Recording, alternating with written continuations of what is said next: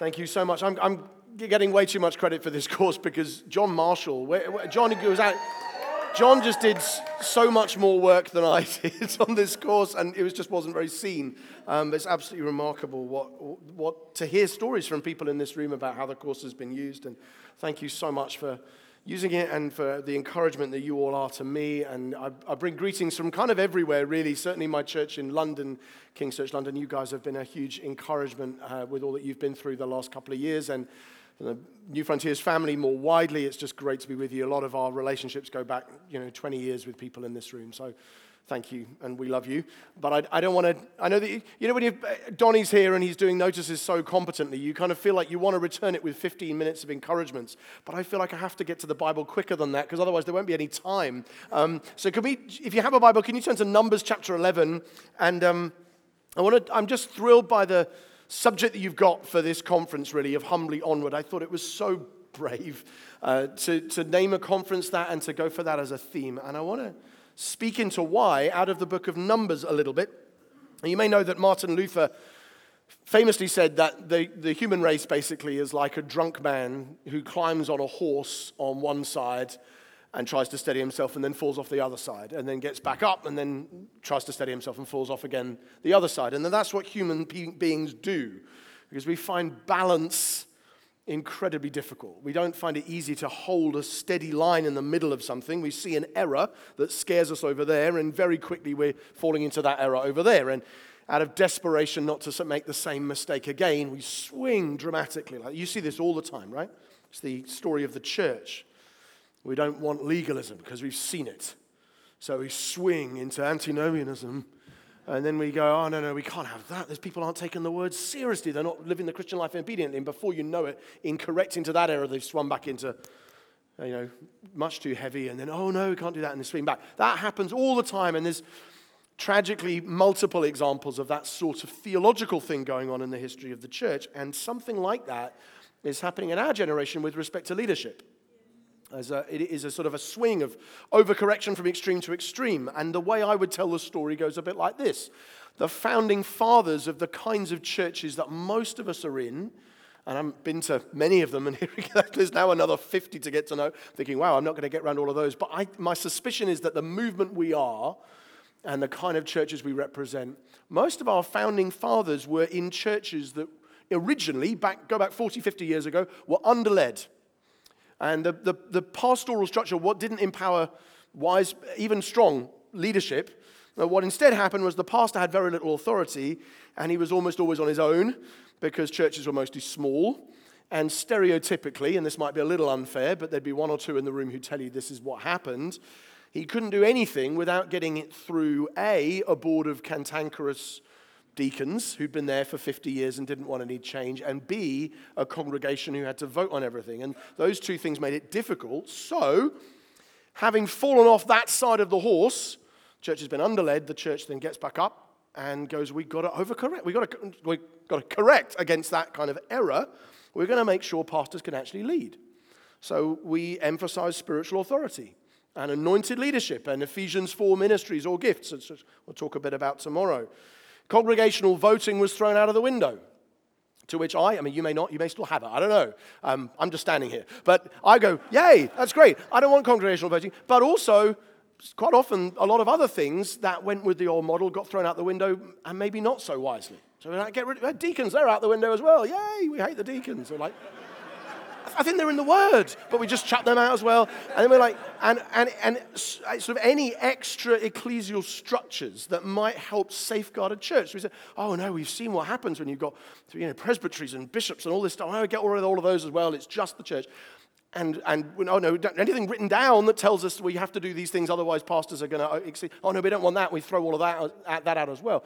And quite quickly, all of the checks and balances that much of the historic church had used to prevent churches from going a bit crazy with leadership were removed in a fit of excitement. And initially it goes okay, and then after a while you think, I think we're exposed here because we've thrown away too many checks and balances. And that's what happens. And over the last few years, we've seen, our generation falling off that side of the horse. And it's names we would know. The Driscolls, the McDonalds, the Hybels, whoever it might be. You just think that this is not There's some lack of wisdom in here, but what we were doing was trying to correct against that, and we've ended up falling off this side. And then, of course, what's now happening is the church going, we can't ever do that again. Let's get back on the horse, and is probably going to fall off the other side because the dangers of big, powerful, charismatic leadership are so obvious, and our church culture is swinging back towards a softer, more emollient culture and more cautious or consensual decisions where people are less likely to fall into the pit over here,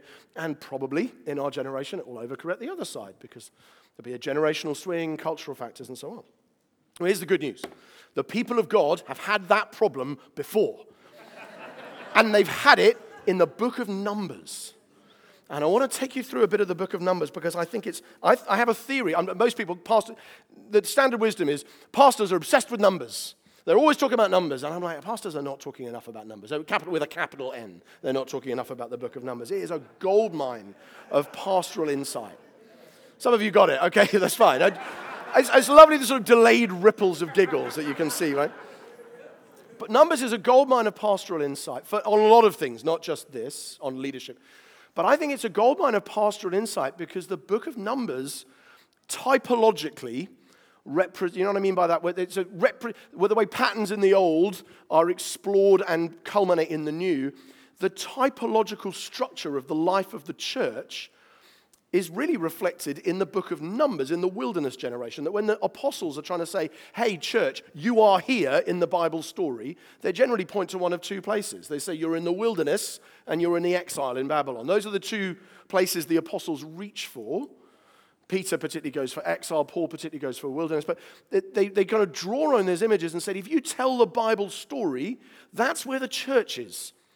And that's because in Numbers, the church, the people of God, have just been redeemed by the blood of the Lamb over their door.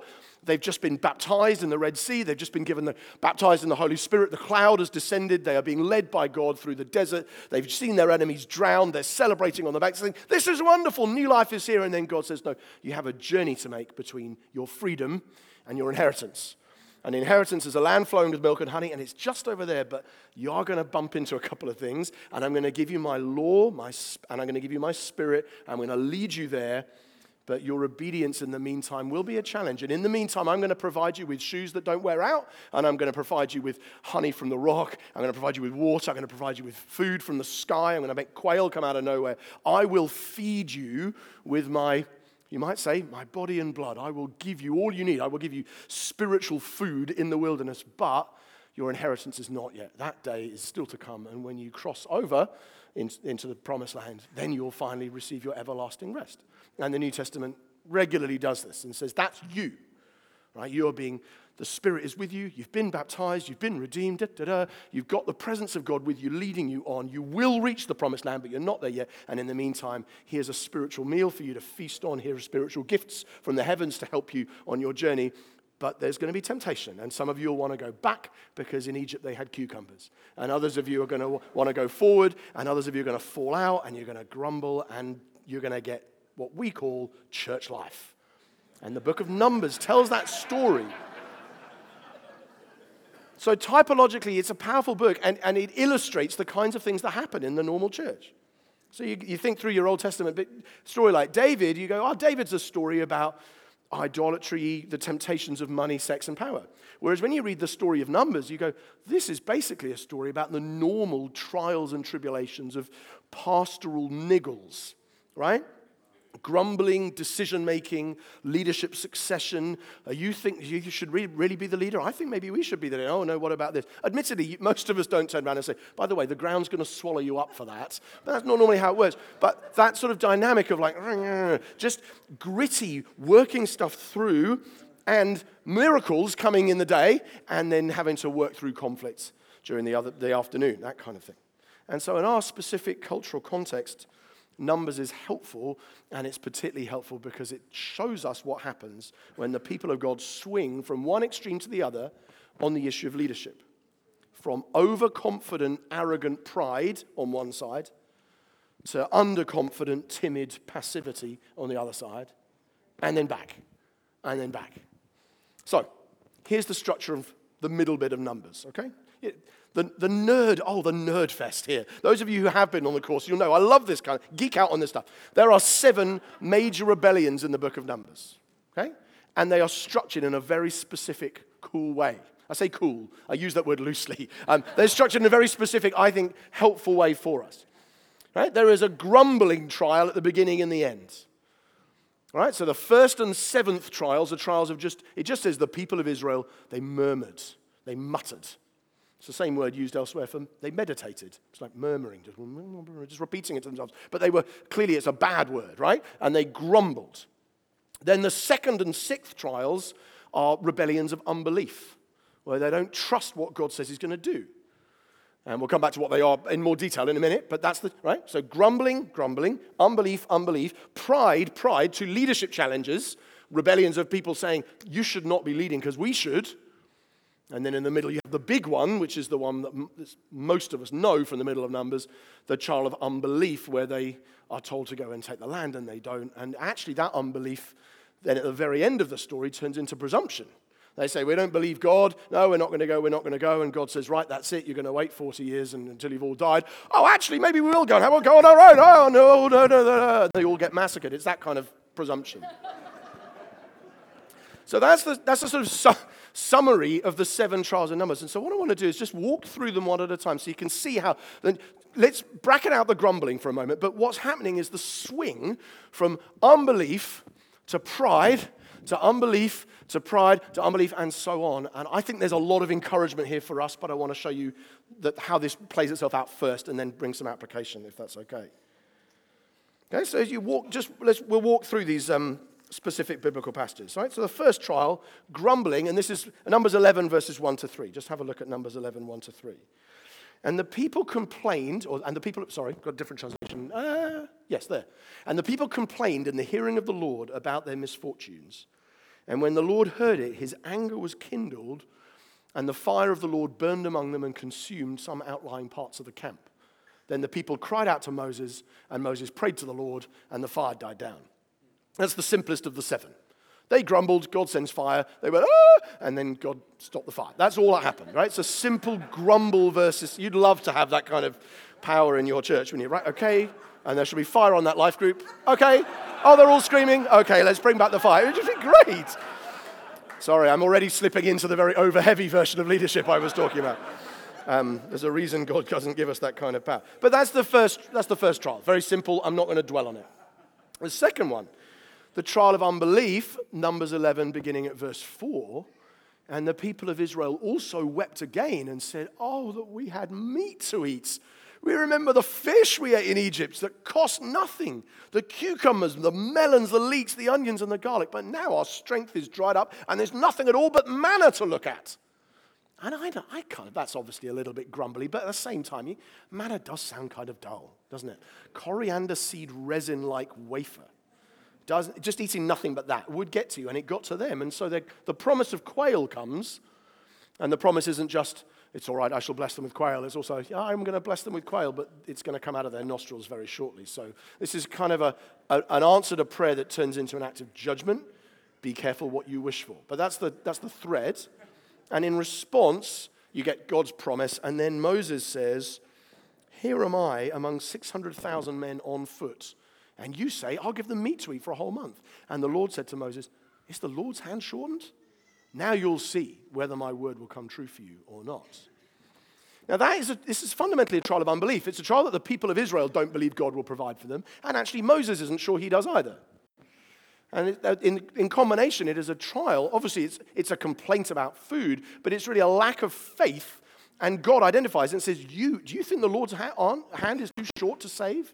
That seems to be the problem here. You don't believe I can do what I'm saying I can do. And so it's a trial of unbelief, and it leads to the judgment of effectively the plague that comes upon it. It's called the graves of craving. That's the second trial. The third, is this crackling a little bit? Is that me? Am I doing something bad? You think it's okay? Looking for guidance, wisdom?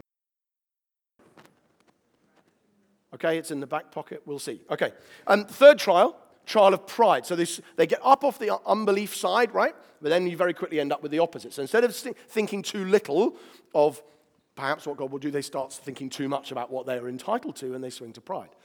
And they, this is Aaron and Miriam, and they said, chapter 12, verses 2 to 3, has the Lord indeed spoken only through Moses? Hasn't he spoken through us also? And the Lord heard it.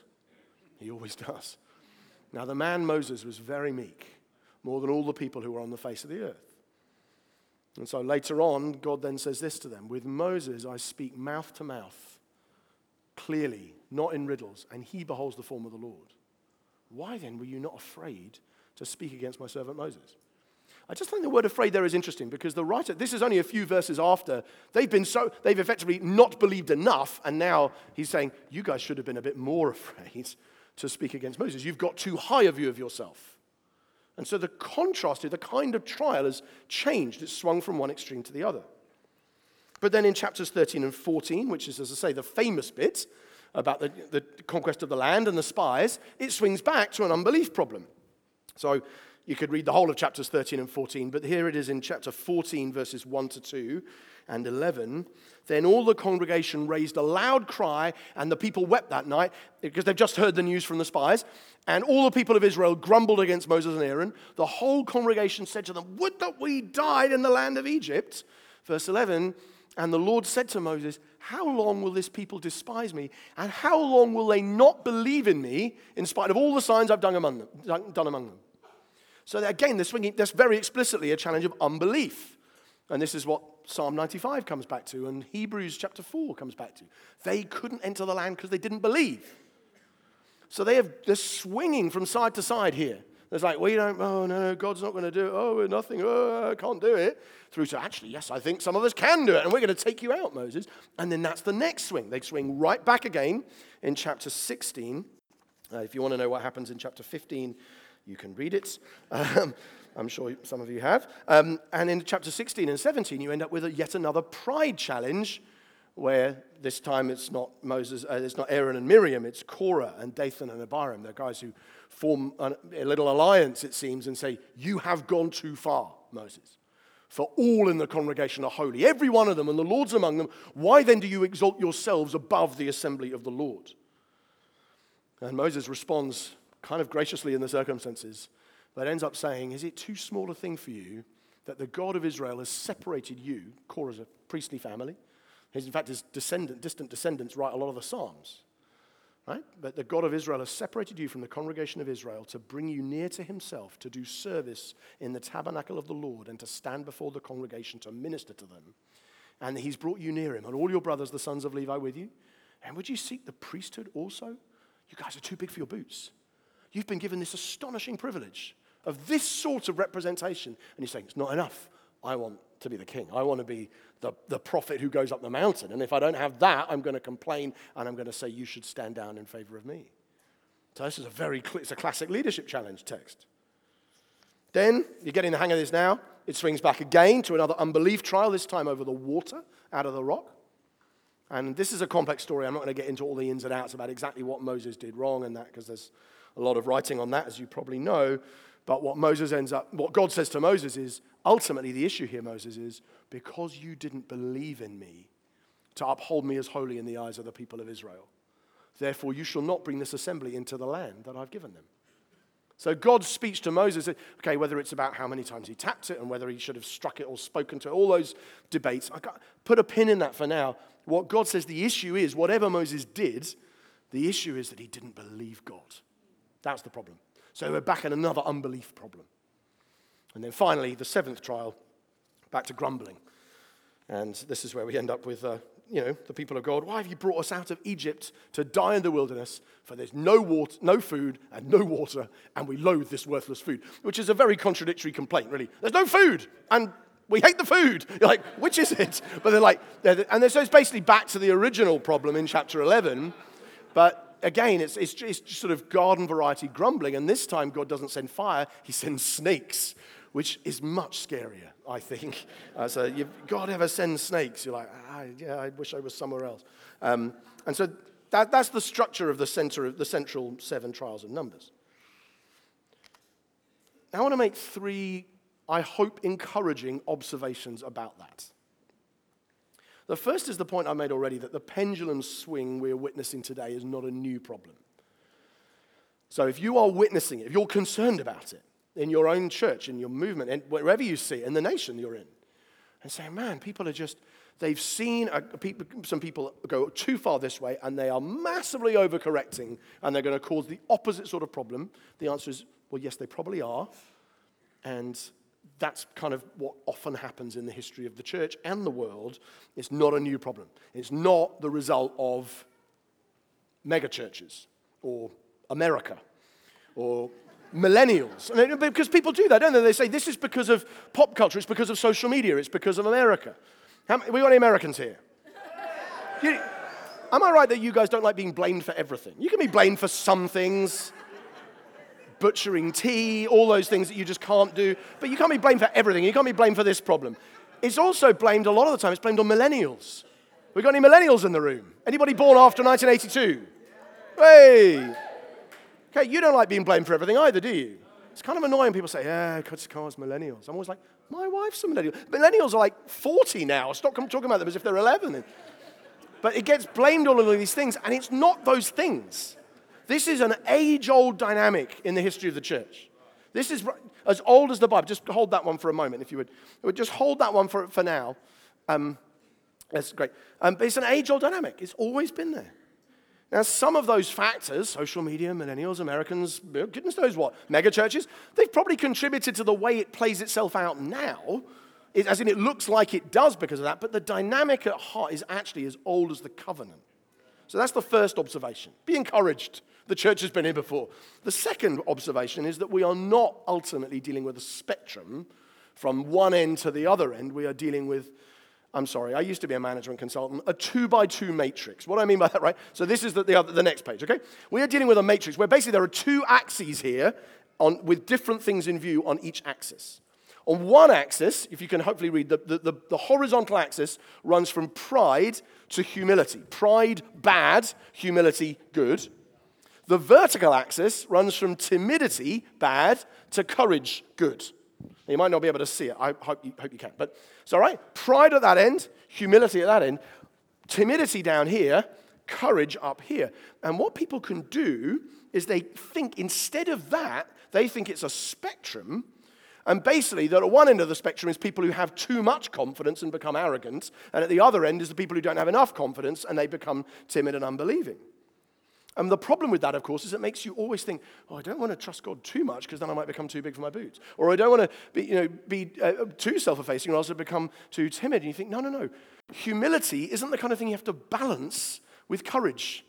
You actually have to pursue both of them because the horizontal axis is about your view of you and the vertical axis is about your view of God. Right? So the horizontal axis is how much can I achieve? Answer, nothing. The vertical axis is how much can God achieve? And the answer is everything. Now, in practice, we know what we mean. If you were to map someone onto that, you'd say, well, there are actually a bunch of people who, in their humility, become very timid. And I would call that passivity. And I think the Israelites, we witness that in this story. That a number of these occasions are people saying, we don't think very much of ourselves, but we also don't really believe God can do it because these people are too big and mighty for us. And Joshua and Caleb aren't saying, no, of course they're not big and mighty. They're saying, no, these guys are 7 foot tall and you guys are minnows. But we've got the Lord God on our side and they haven't. End of conversation. So the contrast there isn't between how well you think you're going to do in a fight. It's not like, I'm going to take them on because I'm so... No. This is about, you need to recognize you are very small and God is very big. That's the dynamic, right? But if you don't have that, you end up in passivity. You also get Israel, at the end of Numbers 14, you witness the opposite, which is down in the bottom left, where you get people who are timid and proud. And you might think, well, that doesn't make any sense. How could somebody possibly be timid and proud? An awful lot of people are timid and proud. An awful lot of people, because they're so concerned about themselves and what they can do or achieve, then when they look at themselves and think, I don't think this is the right moment for me to make my breakthrough, they back off. Because they're proud, so they look at their own ability, and then they think, this is not going to reflect well on my reputation. So I'm going to hold back.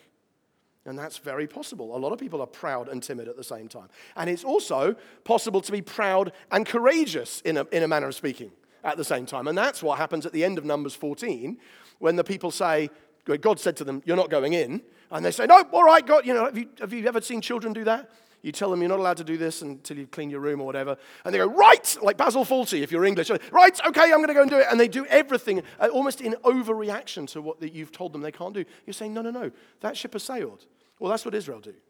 And they say, we're going to take the land. They're out of presumption, in pride, mingled with a kind of false courage. They charge into the land and they get massacred.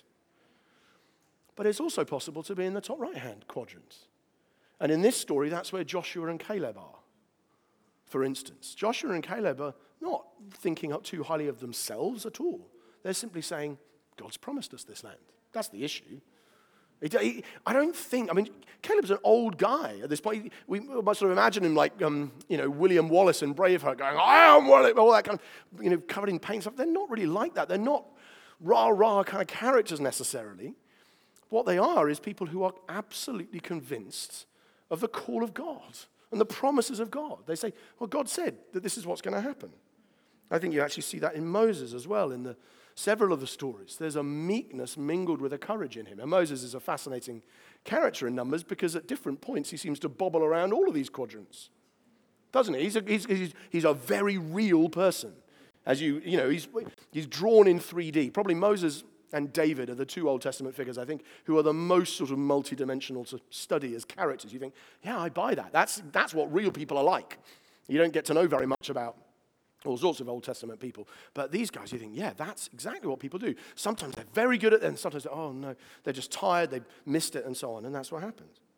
And I think that quadrant, or that, if you want to call it that, has a powerful implication for the present moment, both in this movement and in the Western church as a whole, which is that we don't have to push back the pendulum when it swings.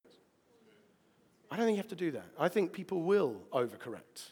And I think we probably have to let that happen sometimes on various, not on everything, but on many issues, that probably will happen.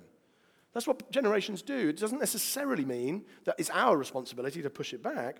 Some people will deconstruct leadership and churches will disintegrate. That's bound to happen. That's happening already. And no doubt others, anxious about the fact that deconstructing leadership's happening, will hold the line too much and say, no, we're not going to give away any of this, and maybe fall into error in other ways and maybe be accused of things, and that'll probably happen as well.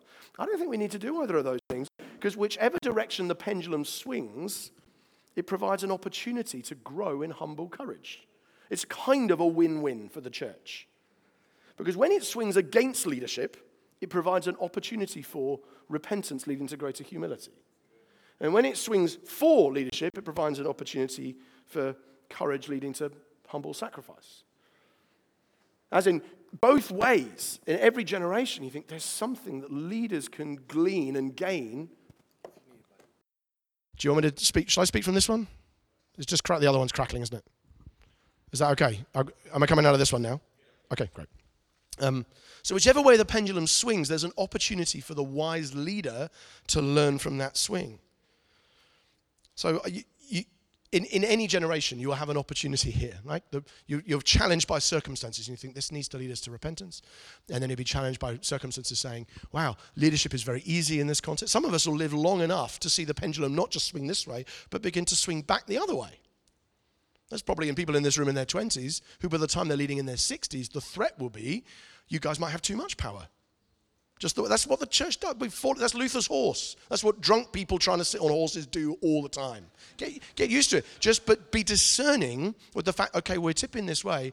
And so if I am in that position, and I am getting a bit too much power and liking it too much and thinking, I think the temptation here is for the church to become proud and arrogant again, and that may be a cultural dynamic already in other nations represented here, then there's an opportunity at that point to say, okay, so what a humbly courageous leader does is to sacrifice, to lay things down so that others might rise, to say, I got a friend, I don't name drop him, but a bunch of you would know who he was. He's, I think, a very impressive leader.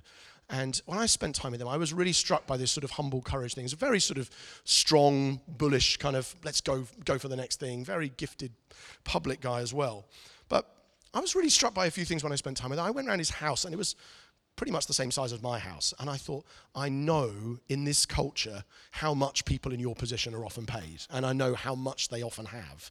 And I just think it's quite impressive to see that you're just living quite really very normally. And then I thought, actually, the way that you've structured your church to make sure you don't have too much power and too much control is actually very wise. And I remember he used this line with me at one point. He said, at the moment, we're the fastest shrinking church in America.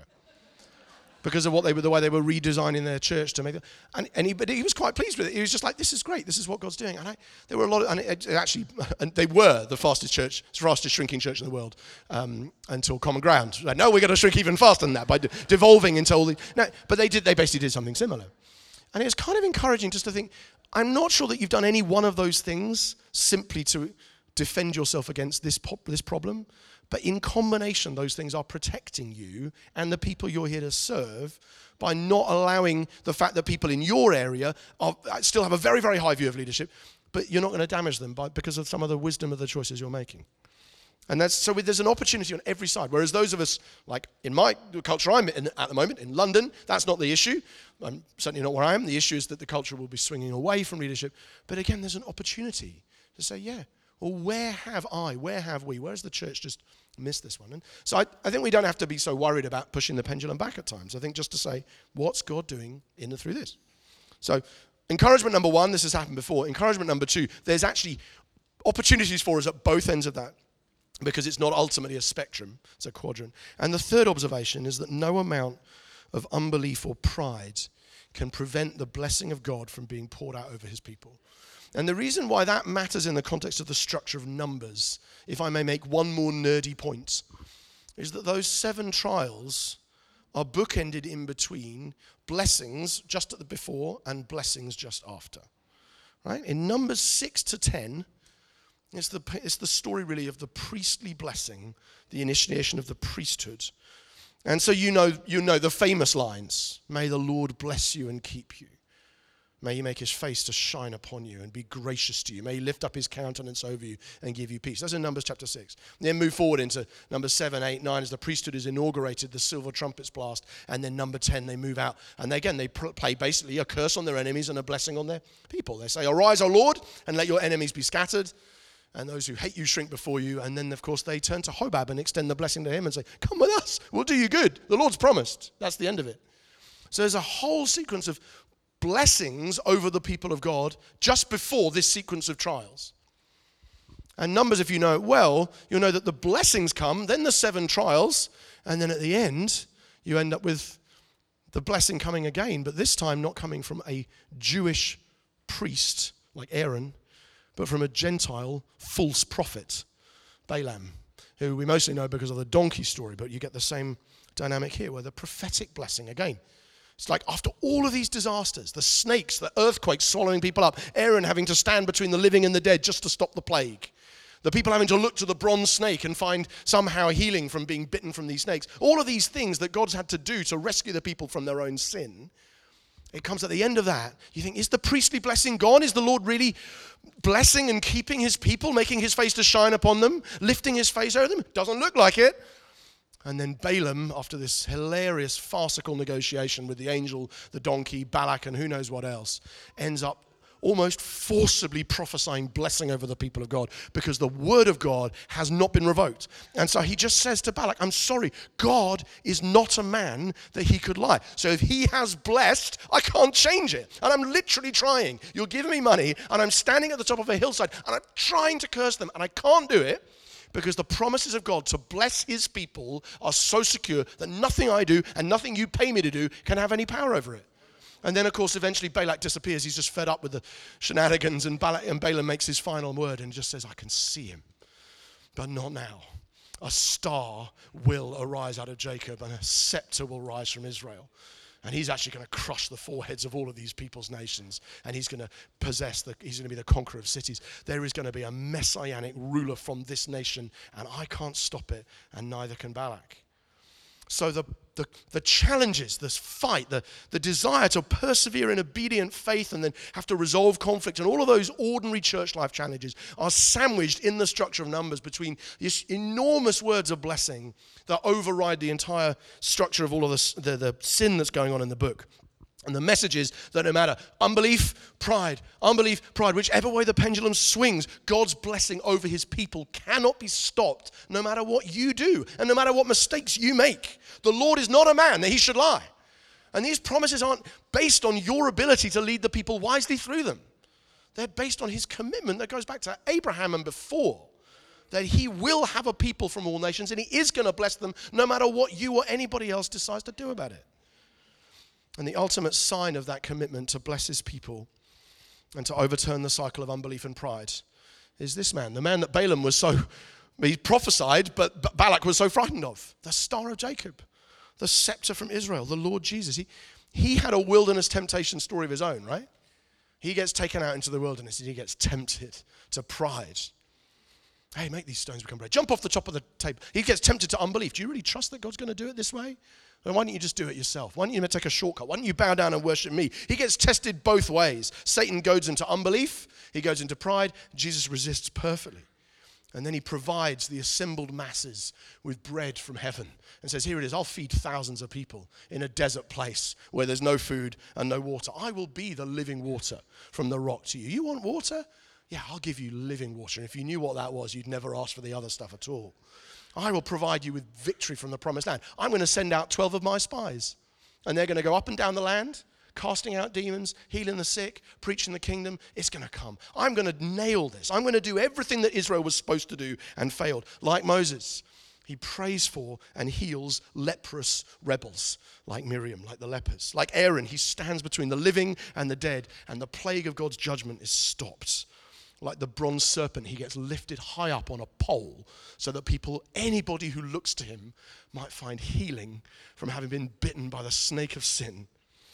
And then by rising from the dead and ascending into heaven and pouring out his spirit, he gives the church the power to live in the same way he did, to go humbly onward. Amen? Let's pray. Father, we thank you so much for the promises of God that never fail, for the Spirit who guides us through the wilderness, and for the Son of Man who came to seek and save what was lost and to be everything we couldn't be in living wisely as a leader and even just as a follower in this life. While we are in the wilderness, may we imitate him.